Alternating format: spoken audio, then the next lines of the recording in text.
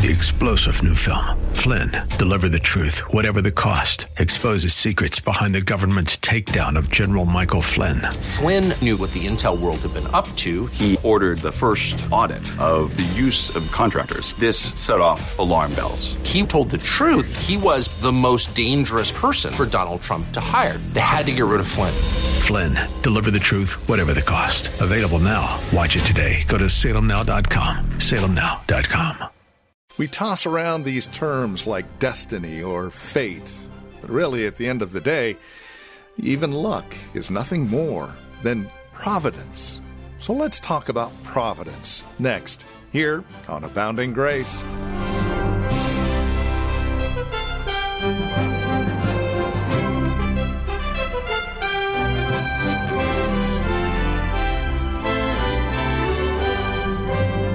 Luck, fate, luck of the draw, luck of the cards. We've got a variety of terms that we toss about. But at the end of the day, for real lasting comfort, there's nothing like God's providence. And that's what we're looking at here in Romans chapter 8, verses 28 through 30, as the Apostle Paul lays out for us this providence that really is at work for you and I as believers in Christ. There's a lot of comfort here. Let's catch up with Pastor Gary as we explore God's comfort together in His providence. Here's Pastor Gary in today's Abounding Grace. Are you sick? We might search for a cure for years, only at the end to come down with Paul in 2 Corinthians 12 with his malady and say, well, I asked the Lord 3 major times if He would take this away. Now, my guess is He just doesn't mention 3 because He only asked 3 times, but because there were 3 seasons of His life when He was particularly distressed by this, and probably with fasting and prayers and crying, He asked God to take it away. And what did the Lord say? No, you're going to keep this jewel, Paul. This is a gift of my providence, because you will be arrogant if I do not keep you humble. Plus, my power has as its goal the exposing and bringing you to weakness so that you will learn to depend upon my power. The verb, therefore, in 2 Corinthians 12, we quote as, my power is made perfect in your weakness. It is actually much deeper than that. It means that God's power has as one of its goals to bring us to weakness, to expose our weakness. That's been there all the time, so that we will be led to depend upon Him and to seek Him as our chief good. And of course, we often find also that when God touches us with suffering or hardship in our families, He touches an idol we have set up. I want my family to look like this. I want my children to be like this. I want my bank account to look like this. I want my job to look like this. I want my life to look like this. But God says, do you think I'm in the business to make life turn out the way you want it to turn out? I'm not Aladdin with his magic lamp. I am the God who creates the light and the darkness, who brings peace and brings calamity. You see, the Lord has done these things. Like David, we must fall into His hands and say, He is working actively, personally in my life to bring this so that I will learn to depend upon Him and trust Him. And this is our assurance when we suffer, that we know God has brought these things to us. If you lose a spouse, it's hard. We weep and we cry out. But God has brought this. He is somehow working in this His holy good, wise purposes for exactly what I need. Or I have to live with this spouse, and I might prefer a different one. But God has brought this spouse to me. God has brought these children to me.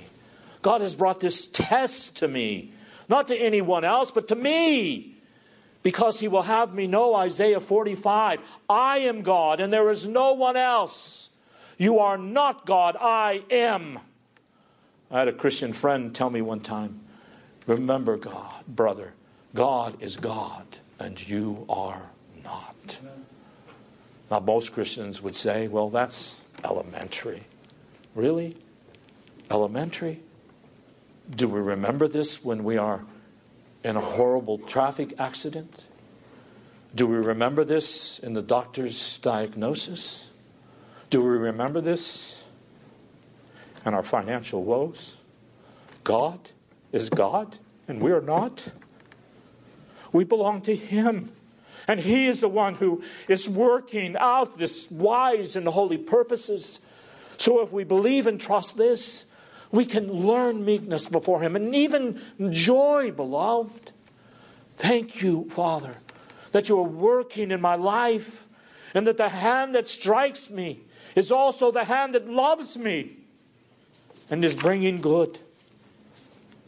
That is the next idea. And we know that those who love God, to those who love God, all things are working together for good. Now please understand what this means. This does not mean that all things that God works out are intrinsically what we would call good. I mean, He doesn't want us to be lunatics here. Hallelujah, I have a disease, I'm going to die tomorrow. This is just great news. Think about the life of our Lord. If anyone knew there was going to be good come, He did. But the path to the good was Gethsemane, the cross. Forsaken by His disciples, betrayed by all of Judah, denied by His sworn bosom pal, Peter. You see, it's not that we don't cry. This is no promise that the troubles themselves will not stretch us to the uttermost and even perhaps make us feel like I am forsaken. There's no hope for me. These things are going to be my undoing. But as Calvin said on this verse, the God we serve is so magnificent that the very troubles we think will be our undoing are the very things He is working in to further our salvation and to further our good, our peace, and our joy. End quote. So our Lord Jesus had to believe this as He went to the cross, that God was bringing good. The ultimate goal of this is going to be good, not as I defined it. God gets to define good also, does He not? We may be thinking, if I do this for a while and suffer this for a while, then I'll be able to get back to where I want. But no, if I suffer this for a while, I'll get my health back, right? And I'll be strong as I was ever before. Or if I really struggle now with this child, eventually I'll get him back or her back and it'll be all better. Oh, beloved, that may not be the good.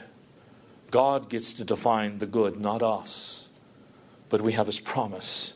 We have His word to keep us, to help us understand what is the good. But He does bring good. Abraham had to believe this when he was raising that knife above Isaac. I don't understand this. I've waited for decades for the child of promise. But God said, I want you to sacrifice your son Isaac, the seed of promise. For Abraham, he understood this was a shadow of Christ. Abraham's child was leading to the seed of promise. But I'm thrusting my knife into the very covenant of God that He has promised. And He did it. Because He knew somewhere in the back of his mind, everything is screaming, no, no, no, you can't do this. Abraham, it's the end of the covenant, end of the promise. But there is a God who reigns in heaven, who brings good. So I will obey, and I will trust Him. Our Lord believed this, of course, on His way to the cross. Daniel believed this all those years in captivity. We must have this hope, this confident expectation that God knows how to bring good out of our troubles. Do you think Joseph's life was easy all those years he spent, 13 or 14 in Egyptian dungeons and slavery? Why did he confess to his brothers in Genesis chapter 50, verse 20? His brothers were all afraid later on after Jacob was dead. Oh no, Joseph is really going to get us now. But Joseph's brothers even then did not understand sovereignty like Joseph understood sovereignty. And Joseph learned that sovereignty through his afflictions. It certainly grew in him over time. Wait a minute. This was the dream I had. That my brothers were going to come, and even my parents, and bow down before me. I didn't realize it at that time. That what once puffed me up was really a dream of salvation. And that before they bowed to me, I was going to bow to God in the dungeon and be emptied of myself. And then he would exalt me. Joseph looked at his brothers and said, "Do you evil? Are you insane? Do you believe that you may have meant it for good, but you meant it for evil, but God meant it for good? So come here. Let me kiss you some more. Come here, let me hold you some more. Because through your evil, I suffered. It was hard, but God brought good to his people." Now, I can't in this context fail to read Acts chapter 2, because I know sometimes we have a hard time looking at our individual circumstances. Acts 2, 23 and 24, and saying, yeah, but what about this? And don't you know about this? You don't know about this, preacher. You don't realize I'm just being ripped to threads over this. We hear about churches suffering and being divided and hurt feelings and sins. Let me just share with you this verse, and I'll tell you why after I read it. Acts 2, 22 through 24. You men of Israel, hear these words. Jesus of Nazareth, a man approved of God among you by miracles and wonders and signs, which God did by him in the midst of you, as ye yourselves also know. Him being delivered by the determinate counsel and knowledge of God, you have taken, and by wicked hands have crucified and slain, whom God hath raised up, having loosed the pains of death, because it was not possible that he should be holden of it. I can assure you, anything you're going through is never more evil than the day the Lord of glory was crucified. We read the accounts. We've seen the movies. The sky turned black. There were earthquakes. The ground opened up. This wasn't just, hey, they're crucifying my son, so let's just play a few sound effects. Maybe throw out a few visual effects. No, this was the whole fabric of this created earth reeling, both under the judgment of God and under the incredible blindness and wickedness of men. And yet on that black, dark day, on that evil day, the rock of ages was cleft for us. And from the rock, being cleft, the blood being spilled, we are cleansed. And we are washed and forgiven. So Peter, on the day of Pentecost, could look at those men, thousands of them gathered there for the feast, and say, and notice how these two things are joined together. On the one hand, Jesus was delivered up by the determined counsel and sovereign predestination of God. This was no accident, but you are fully responsible. You took him with wicked hands and killed him. And now I'm telling you, even with that, you can be saved, even though you've done this. So let that be a lesson to you if you think, you know what, there's this sin in my life that's going to haunt me all my days. Remember, we serve a God who knows how to bring good out of evil, out of the worst of evil. He knows how to bring good through pain, through suffering, like to these men and women gathered, many of whom were subsequently converted. But if on the blackest day, God can bring good out of evil, you think about your sins. You think about how you helped crucify the Lord of glory by your own wickedness. And yet God has brought the most incredible good to you out of his death. Oh, rejoice, beloved.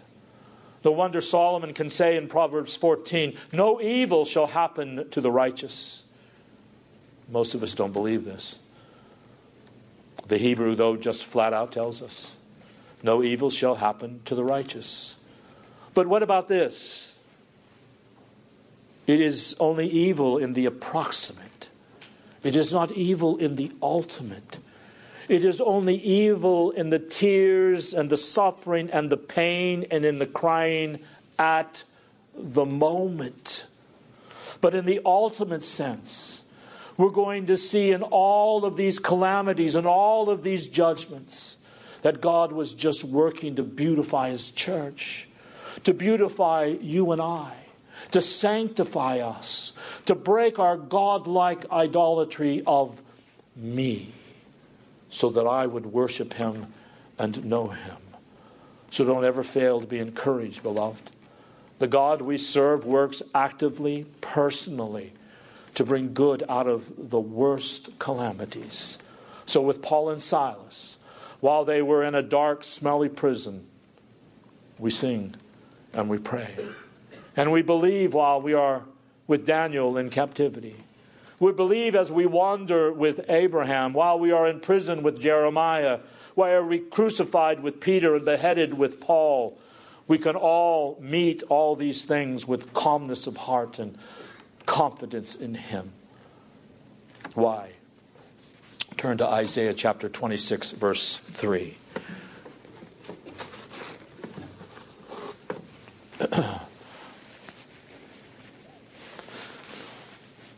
Isaiah chapter 26, verse 3. Thou wilt keep him in perfect peace, whose mind is stayed on thee. Trust ye in the Lord forever, for in the Lord Jehovah is everlasting strength. Verse 3 again. Thou wilt keep him in perfect peace, whose mind is stayed on thee, because he trusts in me. Upon what must our minds be stayed or fixed? The God who loves us, who sings over us, rejoices in us, sovereignly works in all things to be good to us, and promises us never to afflict us without bringing a joyful conclusion to it at a later end. Therefore, we must wait patiently for him without complaining, without fretting, rejoicing in his love for us, trusting in his wisdom and depending upon his faithfulness. Now there's one last line in this verse which I don't want to pass over, but it feeds directly into what we will probably look at next Lord's Day in verses 29 and 30. Notice, to them that are called according to his purposes. I'll most likely do a little more exegesis with this line next week, but for the moment, just notice the flow. What makes us lovers of God? What gives us confidence that this promise belongs to us? And actually, it makes the confidence unassailable. God has effectually called us out of darkness, out of unbelief, and into his light. To them who are called according to his purpose. This wasn't a calling that just haphazardly came. Ephesians 1, 3, and 4 says, God chose us in Christ before the foundation of the world. Now, notice this. God gave us Romans 8:28 because he wanted us to have assurance. But he grounds our assurance in something so deep that he called us. We were dead. Whenever you see the word calling in a specific sense in the New Testament, we're always to remember Ezekiel 37, the valley of dry bones. That's us. And Jesus called us. The day is coming now is when the dead shall hear the voice of the Son of God, and those who hear shall live. The gospel call. He brought us out of darkness and death into his light and life. This was according to God's eternal purpose, which he purposed in himself, which means your assurance that God is working all things together for good is grounded on election and on the eternal calling of God. It came to expression in your individual life when you heard the gospel and were enabled to repent and believe it. Now that puts things in a very different perspective than just, well, I feel everything is going to turn out all right in the end. That's not going to help you. When you've got a really, really bad disease, or when your children are struggling with a sin, or you've lost your job, I've got to have assurance grounded on something a lot more than my personal feelings. So, God it is. He says it's grounded on my work, raising you from death to life according to my purpose. God says, in effect, don't you think I have called you and now I'm going to abandon you? You think that of all the people in this world I have passed over, that I have chosen you for my child for no reason except according to my own good pleasure and the praise of glory of my grace? Yes. Do you think that having chosen you in Christ before the foundation of the world, that I'm going to let evil overturn my work in your life? No. Do you think that suffering is going to undo you? That trouble, frustration, a wayward child, a wayward spouse, or whatever it may be, fears about finances? Do you think this is going to undo you? I hold in my powerful hand, you in my powerful hand, you live because you've heard the voice of the Son of God, and He has called you out of darkness. So trust me. I've called you according to my purpose. Trust me. I am working. For He who began a good work in you will keep on performing it. Jesus said in John 5:17, my Father has worked hitherto, and I work. Oh, we do not serve a lazy God. He works in all things to promote the good of His elect. Now, think about this and I'll close. Think about everything going on in your life right now. And it's like, oh, what is God doing in this? Is He really working good in that? Well, remember what I've said. The troubles themselves may be very painful. The outcome, the results of them, though, He says, to those who love Him, to those who are called, to His children, it's going to be good. Think on that, beloved, over this next week. If God has set His love on you, and He delights in you, there's nothing that is going on in your life, nothing that is going on in the lives of other Christians around the world who are being persecuted.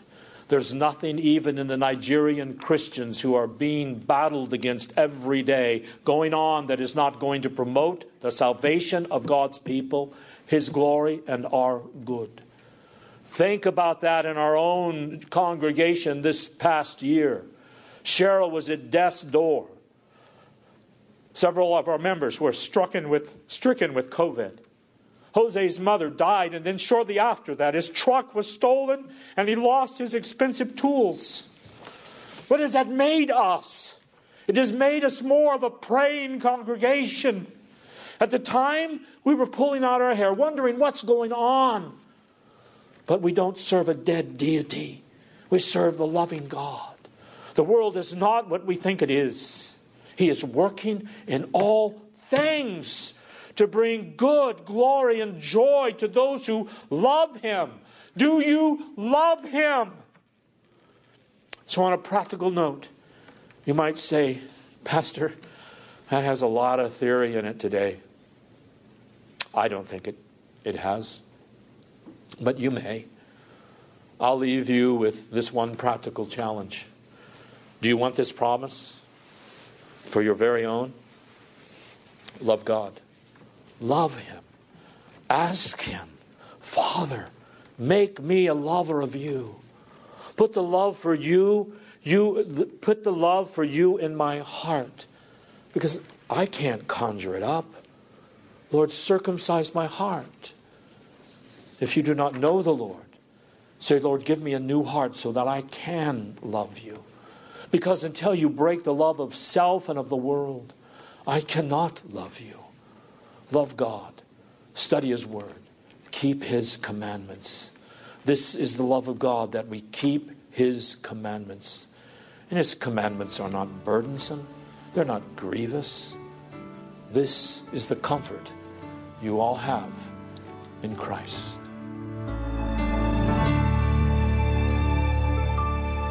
Well, that's all the time we have today. This has been Abounding Grace with Pastor Gary Wagner from Reformed Heritage Church in San Jose. If you'd like to review today's broadcast, we would invite you to contact us for a copy of the program.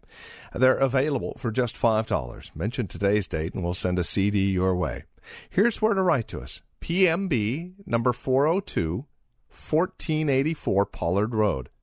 That's in Los Gatos, California. The zip code is 95032. Again, that's PMB number 402, 1484 Pollard Road. Los Gatos, California, 95032 is that address. Our phone number, if you'd rather call, 408-866-5607. That's 408-866-5607. Our website is reformedheritage.org, and if you'd like to join us for worship, Sunday services are at 2 p.m. We meet at the Lone Hill Church on 5055 Lone Hill Road in Los Gatos. Directions at our website, reformedheritage.org, or again, call 408-866-5607. Thank you for joining us today. We look forward to seeing you next time we get together as we continue our studies in God's Word. Until then, may Christ be your abounding grace. 3-star General Michael J. Flynn, head of the Pentagon Intelligence Agency, knew all the government's dirty secrets. He was one of the most respected generals in the military. Flynn knew what the intel world had been up to. He understood its funding. He ordered the first audit of the use of contractors. This set off alarm bells. The explosive new documentary, Flynn, Deliver the Truth, Whatever the Cost, uncovers the facts behind this scandal. Flynn told the truth. He was the most dangerous person for Donald Trump to hire. I find out the worst enemy that I'm going to face in my life is right here in America. They took my assessment and they wanted me to change it. And I was like, I'm not changing it. They had to get rid of Flynn. With in-depth interviews, archival footage, and never-before-seen personal records of the man behind the headlines. I just felt like I was drowning. Flynn, Deliver the Truth, Whatever the Cost. Available now. Watch it today. Go to salemnow.com. salemnow.com.